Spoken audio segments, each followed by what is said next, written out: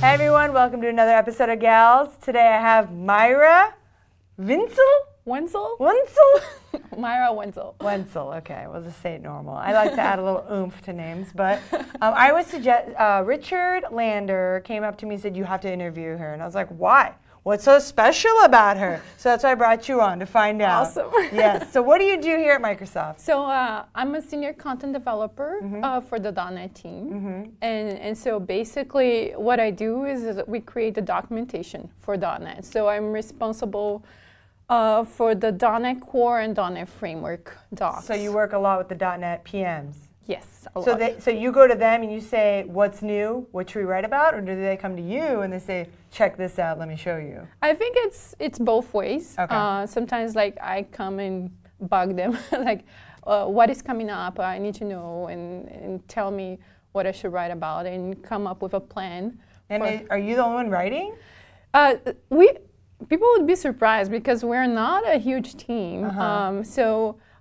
We have 7 writers total on my team, and we cover .NET, managed language, which is the C#, VB, and ASP.NET and ASP.NET Core. So it's like all of that is 7 people. Okay. Yeah. So how many, like, I guess, I don't know, how many pages of documentation do you write a month, would you say? It's hard to answer that question because it depends on what's involved, and lately I was mostly focused on bringing everything to docs.microsoft.com, which is our new platform for developer documentation and all the documentation from Microsoft, right? And so I was basically working on bringing everything from MSDN to Docs in the last couple of months. So like everything, like even outdated?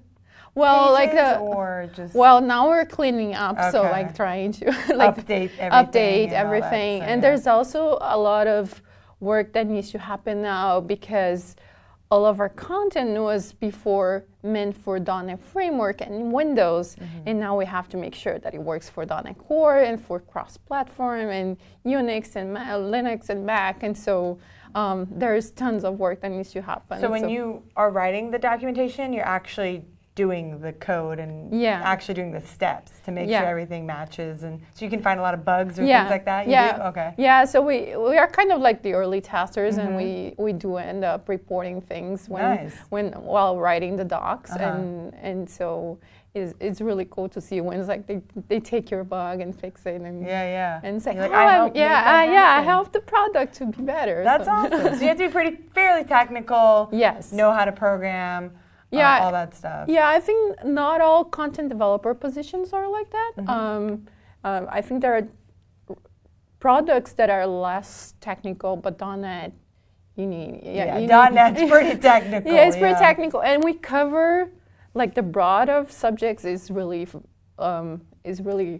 big. So it's like everything from security to I/O, and so it's like. You can be working on .NET Core CLI one day and then next day security. So it's like, it's very... You have to know a little bit of everything, kind of. Okay, cool. And that's an interesting job. I have to find out how you even got there. No one like goes to college and is like, I'm going to work on documentation. I'm going to make that happen. That's true. Right? So let's go way back to baby Maira. Yeah. Where did you grow up? Yeah, so I grew up in Brazil, and I moved to the U.S. 11 years ago. So you were born and raised in Brazil? Born and raised in Brazil. And it's called Porto Alegre, and it's in southern Brazil. Okay, so you grew up in southern Brazil, and you went to school, high school there, and college? Or? Yeah, so I did all my education there. Okay. So it's a little bit different in terms of how the college works, and so there's public and private schools. So I went to a public school for college, which was like one of the top schools for computer science. Nice. And so you have to elect your major before you even apply and do the test for the college. So you're 18 years old and you have to know what you want to do for the rest of your life. You can't go undecided, undeclared, none of that. No. Some people change in the middle or have to do a new test to enter on a new field. Is high school good enough, though, to help you get to that point? Or do they train you well to be like, You have to know what you want to do, or no? Is it very still general and broad and just? Yeah, I think it's probably like this, like here. And so I was really torn between even going to law school or chemical engineering or computer science. Oh, so you had the whole spectrum of opportunities. Yeah, but then like I've started, like I'd never done any programming before going to college, but I had a computer at home. I was playing with it, and I was like, oh, this seems fun, and I was good at math, so I was like, I think like I'll go to the STEM field. What were you doing with the computer that made it so fun? Like playing games? Yeah, playing games. And you're like, this is cool. I want to know how this works. Yeah. That's it? Yeah. I wish I grew up in Brazil. That seems so easy. And so you went to the university. You picked computer science. Computer science. Okay. Yeah.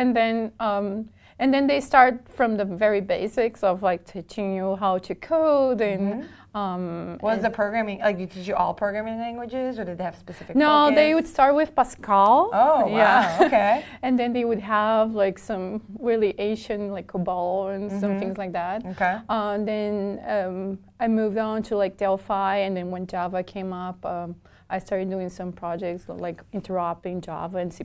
Nice. Wow. Yeah. But then Microsoft, I only started working with Microsoft Technologies after I graduated college. Oh, okay. Yeah. So what was your first job out of college?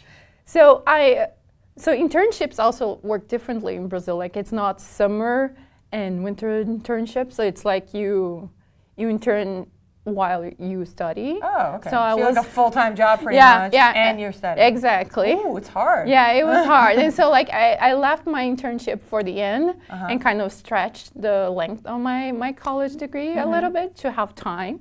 And so I was interning for this company, was a consultant company working with like Oracle and PHP, and then they hired me before I even graduated. Nice. So how long did it take you to finish the university? 5 years. Okay. Yeah. Just a little bit longer. Yeah, a little bit. It was, yeah. And so you went to a consulting company. And yeah, but then one day after I graduated, I moved to another city because my husband was already working for Microsoft. And I was like, we already had a plan that we would move in together. Yeah. So I moved to where he was working. And it was still in Brazil. Okay. And he was working at Microsoft. Yeah. And you were at the consulting company still? Yeah, so I had to quit. And then when I moved to the new city, then I found a job at a Microsoft partner company. Okay, So that's how I started. That's how you got into Microsoft technology. So that's how I started. And then what happened after that? Then how did you end up at Microsoft eventually? I ended up only after we moved here. So my husband was transferred to the US. And when we moved here, it's like, I have to work for Microsoft. And so I've only applied for Microsoft, and it was my dream. I was like, I'm gonna make it happen. Yes. So then after the third time that I applied, I got it. Oh, that's so cool. Never give up. No. Keep going. Yeah, so the first two were for testing positions. I didn't have any experience with that, and so I think I did well on the interviews, but I didn't pass. And then the third one was for a content developer position for the ASP.NET team. Which is what you do now. Yeah, sort of. I kind of started over after a break. How long ago was that? So position? It was 2006. 2006. Okay. Yeah. Okay, interesting. So your husband worked at Microsoft. Yeah. And then what does he do? Is he a computer scientist or? Yeah, he also has the same degree from the same college that I attended. Nice. Yeah. So then you did ASP.NET content in 2006. Yes. So you know everything. Well, yeah, but then I kind of like tried different things. Like I kind of like to experiment a bit. So so after 2 years as a writer, I became a manager for the .NET team, content developer team. So how big was your team then? It was larger. I think we had because it was only focused on the CLR. So it was like five writers and 2 editors. Okay. So, but then the ASP.NET team had a complete team at the time as well. So like more writers that would do the C# or the ASP.NET content. Okay. And then what happened after 2006 to? So I became a manager. So I stayed as a manager for a few years. How was managing from? I mean, you'd never done it before. No. So how was it? Was it like a shock or? It was challenging at first. You know, like I was completely new in management, and I was super young at the time, and coming to a team of very senior writers, like all male, white American, you know. Yeah. So but I think that like I'm very dedicated, and I try to make things right. And so like after a couple of things that I managed to show that I was serious about it and meant well for everybody, I think they started trusting me a lot, and so we just built that relationship. What were you doing though to grow as a manager? Were you just reading books, or just you kept talking to your employees? Like, how did you evolve? Or you just I did some trainings, trial and error. I think like a lot of my decisions as a manager were kind of based on intuition, even, and kind of like some things here don't feel right, so let's work on it. Let's work on it. So yeah, we had some. Stick to your gut feeling. I like that. Yeah. Okay. So then what happened after that? Then I became a PM on the localization team. So I kind of had the whole cycle of content from producing to managing to then localizing the content into like the 13, 14 languages that we ship the content in. Okay. And then? And then I quit. That's it. No. She's like, I'm done. I'm out. Yeah, no, like my husband's job was transferred again. So I don't know how many jobs I had to quit because of him. We had a little talk with him. So you had to quit because you had to go to Europe. Yeah, so we went to Europe. But you had kids at this time, right? Okay. Yeah. So it was a nice time. A little break, to have a break. Focus on motherhood, all that. Yeah, and travel around Europe. Yeah, that sounds amazing. It sounds like everyone's dream. Yeah, so it was awesome to have that. Like, it wasn't my plan, but it worked out. Yeah. How long were you traveling and living in Europe for? So a year and a half. And then when I came back, I had a 2-month-old baby. Aww. So I stayed at home a little bit longer. And when I was ready to come back to work, then I started searching for jobs again. How did you know you were ready to come back to work, like, as a mom? How does that play out? For me, personally, it's like I don't feel complete when I'm not working. Yeah. I love working. Yeah.